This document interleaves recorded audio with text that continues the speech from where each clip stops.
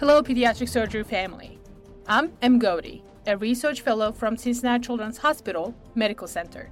And today, our team is going to deliver the articles that you should know about. We have 3 papers today, and all are from the Journal of Pediatric Surgery. We don't have much time, so let's start.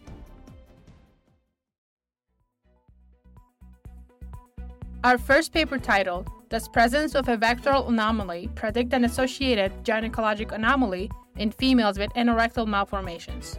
A Pediatric Colorectal and Pelvic Learning Consortium study by Ahmad et al. This paper is summarized by Ellen Cisco. She was a research fellow at Cincinnati Children's, and as of July, she's back to being a general surgery resident at Mayo Clinic. Here, the authors wanted to know if a vectoral anomaly predicted an associated gynecologic anomaly in pediatric females with anorectal malformations. Using the database from the Pediatric Colorectal and Pelvic Learning Consortium, they looked at 384 females with anorectal malformations. They found that about 27% of the patients had a gynecologic anomaly, and about 46% of them had the vectoral association, meaning that in addition to the anorectal malformation, they also had 2 of a vertebral, cardiac, tracheoesophageal, renal, or limb anomaly. When comparing patients who had a vectoral association to those who didn't, they found that having the vectoral association was associated with more gynecologic anomalies. This was especially true when renal anomalies were found and when patients had rectovestibular or rectoperineal fistulas. So for females with anorectal malformations and vectoral association, especially renal anomalies, we should look carefully for gynecologic anomalies. And our second paper of the day, Cost and Outcomes of Intercostal Nerve Cryoablation versus Thoracic Epidural Following the NUS Procedure, by Perez Holguin et al. And this paper is summarized by Alex Halpern.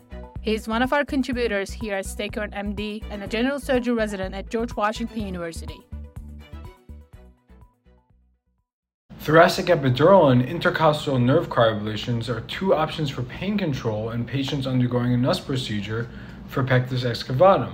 Now, what are the benefits of each? Dr. Tsai and his team from Penn State conducted a retrospective chart review looking at kids who underwent a NUS procedure between 2002 and 2020 and comparing the outcomes and cost of intercostal nerve cryoablation and epidural.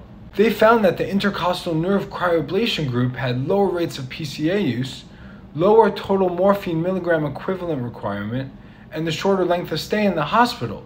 This group also had longer operative times and a higher total hospitalization cost than the thoracic epidural group. So it seems like both these options have their pros and cons, with the intercostal nerve cryoablation group having a decreased total opioid use and decreased length of stay in the hospital, but increased operating room times and increased total cost. Let's move to the last paper of the day, Reconstructing the Anal Sphincters to Reverse Iatrogenic Overstretching Following a Pull-Through for Hirschsprung Disease, 1-Year Outcomes, by Bokova et al. This one is summarized by Cecily Hihena. She's a research fellow at Cincinnati Children's.